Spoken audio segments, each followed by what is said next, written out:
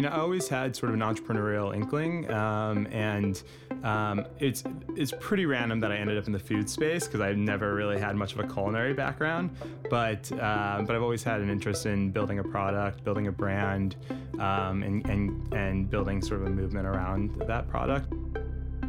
Every business, whether or not they realize it, is an idea business. The people at Grey have a long history of creating famously effective ideas. And so, with Grey Matter, we explore the ideas shaping our world. We ask creative minds from all corners of life how they came up with their best ideas. And that's what matters for Grey Matter. Hey everyone, I hope you're ready to hear about two of the most vital resources for innovation today, startups and caffeine. I'm John Petrolis, Worldwide Chief Creative Officer at Grey, and for this episode of the Grey Matter podcast, we have Grey Global Planning Director Holly Williams interviewing founder of Flight Bar, Aaron Canary. For a little background, Flight Bar is a vegan, caffeinated protein bar that couples 12 grams of plant-based protein with as much caffeine as a cup of coffee, the ultimate 1-2 punch. Aaron was not new to the entrepreneurial world, having founded and co-founded 2 businesses previously, but Flight Bar was his first excursion into the culinary space.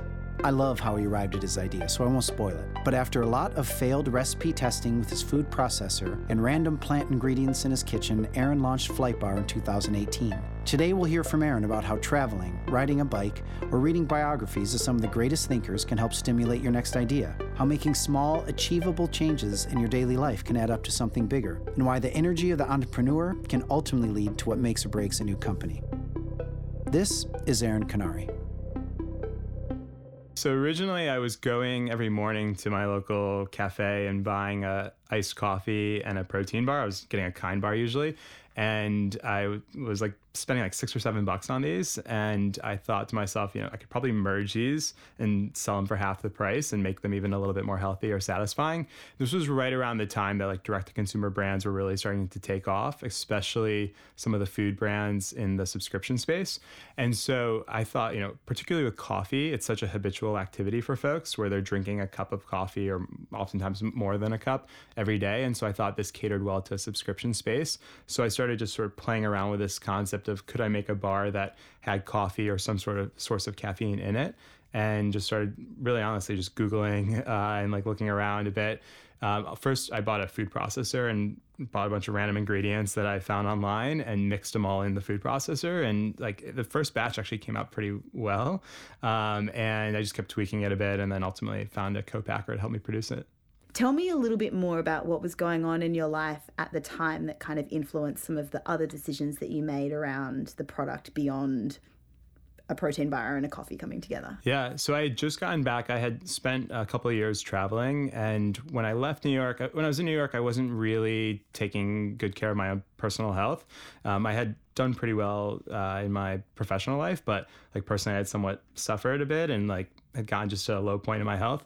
And so when I left, one thing that I started to do was just sort of small changes I was making in my own personal health. And it ultimately led to me losing about 50 pounds. And that interest in health and wellness, I think, fueled some of my initial excitement and interest in Flight Bar.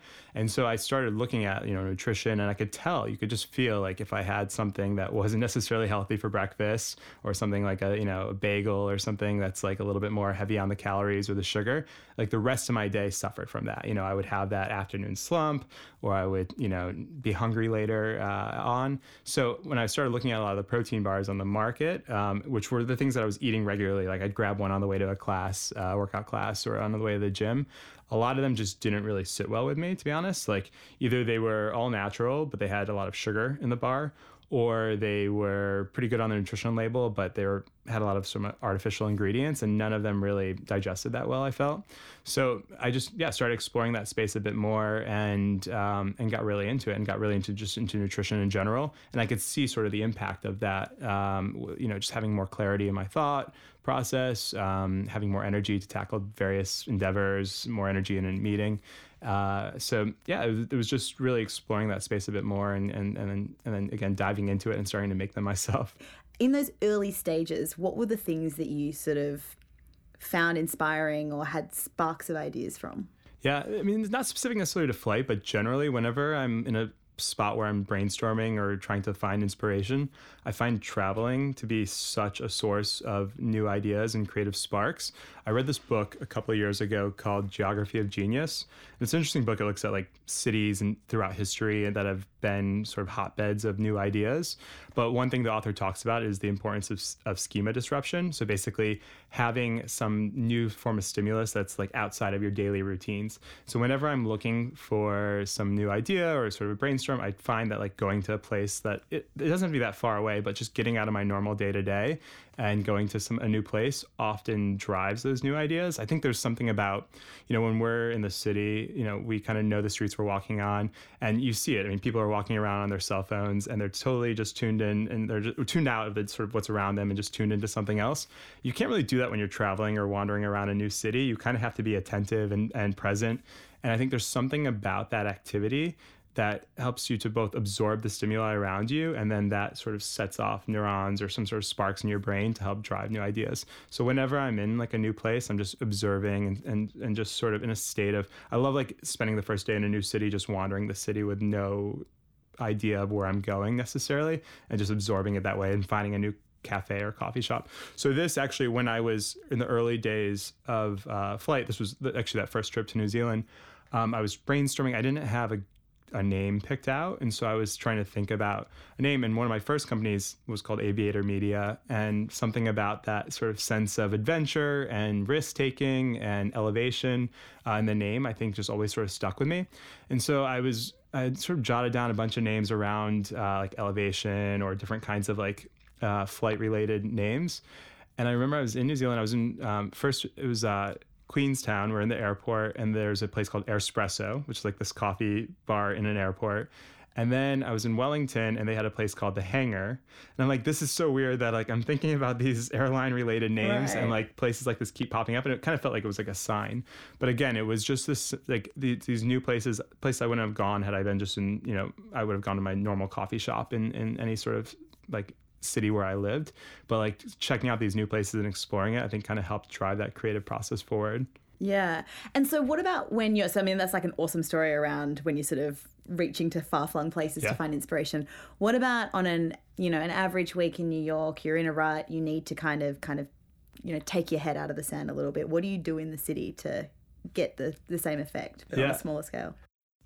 Sometimes I have a bike, and I love going on bike rides like on the West Side or on Central Park. Again, I think there's some element of like the focus that riding a bike around New York City requires, that you're able to shut off all the other sort of things that are happening in the background and just kind of something about tuning out or something, like resetting your computer almost in your head. I also find like if I'm ever in a creative rut, it often corresponds with when I'm not doing as much reading. Something about, just, and I'm talking about like reading. I love reading magazines because you get these profiles about lots of different things. I also love reading like autobiographies or biographies about different people because you learn about not only the person, but the industry or the time period that they're in. And I often find like if I feel like I can't come up with a new creative idea, it's often associated with times that I've been a little bit burnt out and I'm like working, like doing a lot of things, but it's also associated often with I haven't been reading as much. And I don't know what that connection is. I'm sure there's some sort of scientific backing, but like whenever I'm reading articles or reading regularly, I feel like my creative flow is a lot more present. I mean, it's interesting to hear how you get sources of inspiration for flight from lots of different places. What's been sort of most inspiring for you in bringing the flight idea to life, or Flight Bar's idea to life? Yeah, just seeing every once in a while, a couple times a week actually, I'll have like friends who will say, just yesterday, a friend who is just getting into running sent me like a screenshot of his little running app, and he was like, ran further than I ever run before, and he's like attributing it to having the Flight Bar before, and I'm like, dude, I don't want to take credit for this, but that's awesome. So just seeing like the impact, because we say, the slogan is fuel to fly, and fly is somewhat metaphorical. It could mean like, running a little bit longer in that marathon. It could be, crushing that podcast interview or the big meeting that you have. It can, mean a lot of different things for different people. But for me, like the thing that inspires me most is like, how can we help empower we say on the back of our packaging, how we want to empower entrepreneurs, adventurers, and creators to do more with their time and talents. So how can we be that fuel that helps people move forward and reach a new milestone or a new achievement? So when I get those messages from friends who are like, I grabbed the extra weights or the heavier weights at the gym, or I was having a slump in the afternoon and this helped me get through the day. Like those are always pretty inspiring. And again, for me, I guess my biggest change, I left New York for a bit and that was sort of sparked the start of my health journey.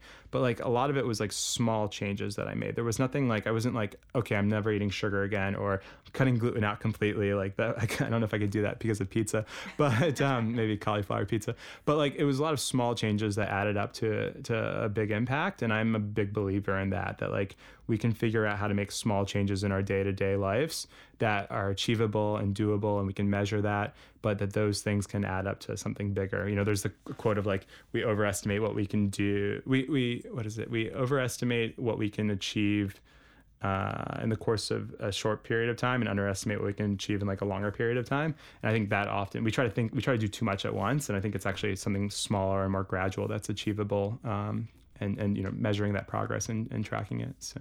Yeah, I would love to. That's a really interesting concept that I think is kind of an interesting way to look at Flight Bars and the journey that you've been on with that idea. So I want to talk about that a little bit. But before we kind of dive into it, how long did it take to get Flight Bars realized from that moment where you had the idea to it being a tangible product that was live in the world? Yeah, so it was about a year from idea to launch. And so I'll take you through that. So November 2017 is when I started first working on it. That was right after Thanksgiving, working on it with a food processor in my kitchen. And I kept playing around with it quite a bit for a couple of months. And then ultimately I found a co-packer, which is in the food space, a co-packer is a large scale manufacturer. I found one in April of 2018 and started working with them on the first flavor. So our first flavor is chocolate coffee. It's delicious. Thank you. And I started working with them in April of 2018, and then we launched about 8 months later in December. And that process of building the product and refining it a bit, and you go through sort of waves of prototypes, and I'll say this is what I want, or these are the sort of. I was very keen on keeping the sugar as low as possible, and we have half the sugar of a lot of the other leading all natural bars. We have the same amount of protein or more than a lot of those bars. Our fiber levels are really high. I was very keen on keeping the nutritional label pretty strong, as well as not using any artificial ingredients, not using any preservatives. And so you work back and forth with that team on the ingredients and the recipe mix and the consistency. And so that took about 8 months. But yeah, we launched in December 2018, and that's when the website went live. The website went live, and literally that morning, my computer crashed, and so that was a bit of a bummer. It's not a safe landing on that one, but it was good. It was a good reception, and it went pretty well. Talk to me a little bit about where did you get the courage to launch into this from? Yeah. Well, I had no food background, so that was definitely a complete shift for me. Honestly, I barely cook, so that was something that was just a little bit of trial by fire, I think. But I think starting something, doing a new endeavor, I always find the first time you do something is the toughest, and then once you do one thing, it's easier to do another thing and another thing. And so I had already started a business previously. So I knew I had some comfort level with starting a business and going out on my own. I knew of course it could always fail, but I didn't really have that thought in my mind of I just do it, just get out and do it. And I think I feel a lot of entrepreneurs, the first thing they do when they have an idea is they go and buy the domain name. And I have my GoDaddy account is definitely a graveyard of ideas that I never pursued. But, so you buy the domain name, and then, you buy the food processor, whatever it is. And you just try to find these little things you can do, little steps you can take that then drives momentum to the next step. And each step gets bigger and bigger. And so I always say to when I'm talking to folks who are thinking about doing a startup or doing an entrepreneurial endeavor, just do the first thing, and then you'll get a little bit more momentum or a little bit more courage to take on the next thing. And so I think what's important is just to start doing something. Yeah. What about, I mean, it's hard to imagine in this conversation because you're so passionate about the idea and, you know, you've got a lot of, it feels like you have a lot of momentum, but times that you've thought about throwing in the towel and just wanting to give up.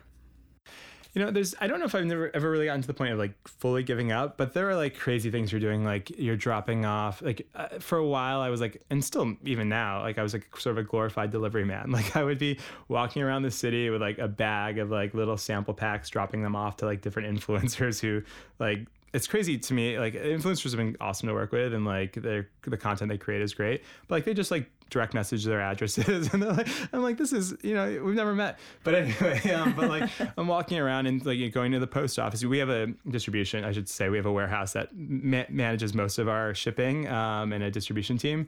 But you know, if I'm sending out something that I want a handwritten note in or something, I'm dropping these off. And there are moments where like, why am I doing this? And when you're the entrepreneur, you have to do everything. I mean, you know, if you have a restaurant, you're cleaning the floors and you're washing the dishes. And so, none of those moments were like so rough or so bad that I was like, I don't think this is going to work out. I think I did hear like in another podcast, a successful entrepreneur talk about how he's sort of felt like he heard from, I think, one of his mentors that a company doesn't really die. The energy of the entrepreneur dies, and that ultimately leads to the company failing. And so I think about that a lot. And I think about the importance of small wins. And I think there's definitely a direct connection between the amount of energy that an entrepreneur has and the amount of wins that they're having. So if an entrepreneur has more energy that they're putting into the business, they're going to have more wins. And the wins, you know, create create more energy and excitement for the business. And that cycle, I think, is really important. And so every time I get like a new customer, that's like a small win. Doing a cool podcast interview is a small win. Like there are, you know, things like that, you know, that throughout every day or every week you have to sort of celebrate. I think it's hard. Entrepreneurs have to have like every day could be sort of a roller coaster of highs and lows, and like especially if you're an independent entrepreneur. Like, you know, keeping that motivation, that self-motivation is important. If you're running a team, it's also important. Like you could be having a really bad day, or the company could be having a bad day, and like you have to keep the morale of the team really high. And so that's probably the greatest challenge for most entrepreneurs, is just maintaining that emotional sort of middle ground of like celebrating the wins, but not getting too excited about them because, you know, right around the corner, there's going to be some fire you're going to have to put out, but, you know, not being too down on things. It's just keeping that even keel is probably the biggest challenge, I would say, for most entrepreneurs. Yeah. I can't imagine that any startup is all smooth sailing. Can you tell me about one of your big failures so far? Yeah.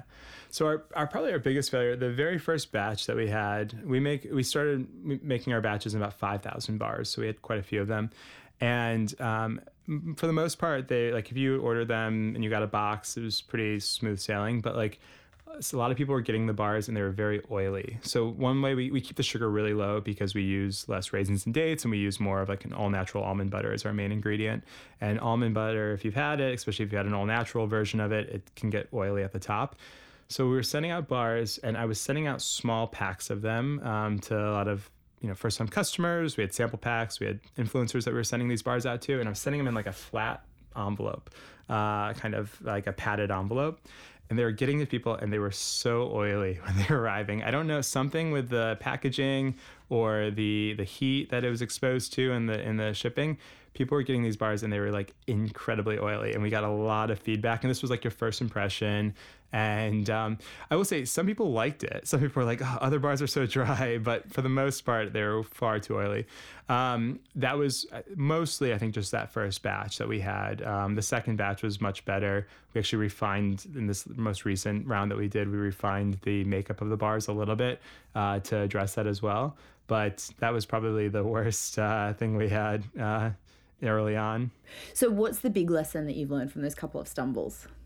I think some of it is just preparing as much as possible in advance. And then again, just I think communication is so critical. And we did as much as possible to communicate with the customer and let them know that we were trying to fix this issue. And you know, ask for their continued involvement and ask them to be part of it as well, be part of the story. I think startups can have this, especially if it's like a small, organically growing startup. They do get a little bit of a grace period. It's almost like when you're a student and people are like, and you make mistakes at your internship, and you're like, well, I'm just a student. Like, how did I know better? I'll be like, I'm just a startup, and we're just getting off the ground. And so you do get, in the first year or so, you do get a little bit of a grace period of customers being a little bit more, I think, forgiving of mistakes you might make, as long as, again, you're as transparent as possible with them, and you, again, go out of your way to try to make up for it. What's the best advice you've been given on this journey? It wasn't necessarily to me specifically. We went to an event with Mickey Drexler, someone who's been a leader in retail for a long time with Gap and J. Crew and now Outdoor Voices. And he talked a lot about owning that customer relationship, and that sort of always stuck with me. He was on the board of Apple, and I think Apple, direct to consumer obviously is that the hot term right now. But Apple early on was understood the value of that direct-to-consumer relationship when they built the retail stores. They wanted to control the whole experience for the customer, and I think you just have seen that brand do such a great job of just owning the entire experience that the customer has with the brand. And so, I think that was an important, interesting tidbit from Mickey, which was, own that customer relationship as much as possible, and invest in making sure that it is a pleasant experience. So a little bit of crystal ball gazing. Where do you see both yourself and the idea in 5 years? Yeah, so I plan to still be working on Flightbar and building it out. In 5 years, we'll definitely have more products all across sort of the functional food space, keeping it, again, an all-natural, vegan, plant-based. I think you're seeing a lot of movement into the plant-based space because it's good for business, but it's also good for the environment. It's good for people, for the end consumer. And so I'll want to continue to build out product within the plant-based space, and then focusing a lot of more resources on the other components I mentioned, the content side and the community side, because I do think that brands have to be more than just a product at this point. They have to think about the whole sort of how the different touch points they have with the consumer, how they can create more value for the consumer. Because at this point, a customer is just has a incredible range of choices and options that they can make when they go to a store. And I see it. I walk down the protein bar aisle at different, at Whole Foods, and it's pretty full. And it's an aisle. Yeah, it's an aisle. The only aisle that seems bigger than that is the yogurt aisle. It's amazing to me how many different kinds of yogurt there is in the market right now.